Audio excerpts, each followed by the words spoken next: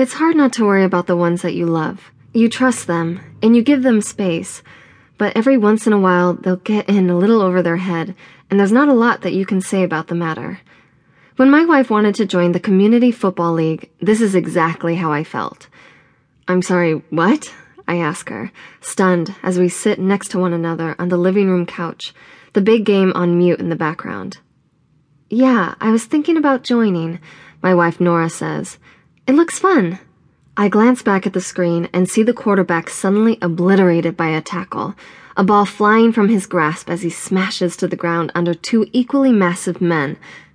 "Don't you think that's a little dangerous?" I ask her.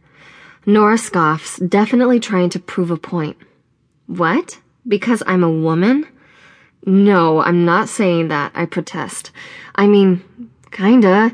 You never even liked football before this." "What are you talking about? I watched the game with you all the time," she tells me. "Don't you think it would be fun to see me play in one?" I eye my wife suspiciously. The funny thing is, for as strange as all of this seems, it's completely within the normal realm of her personality. Nora is a wild child, always finding something new to get excited about, but unlike most people, she actually follows through with it. Last year we watched a documentary about Spain, and the next thing I knew, my wife was planning a trip for us. We went, and it ended up being an amazing time that I'll never forget.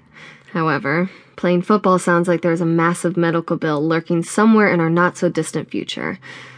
"Do they even have a women's league?" I ask. I know the community group that she's talking about because I've seen them in the park down the street, but for the life of me, I don't think I've ever seen a woman playing. "They don't actually have a women's league," Nora explains.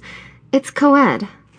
I look back at the screen, noting the difference in size between these massive, muscular men and my tiny little wife. "Oh my God, Luke," Nora finally cries out. "Stop worrying, I'll be fine." I try my best to accept her assertion, to trust her now like I've trusted her before, and just to let this thing play out how it's going to. It's not like she's joining the professional league, after all.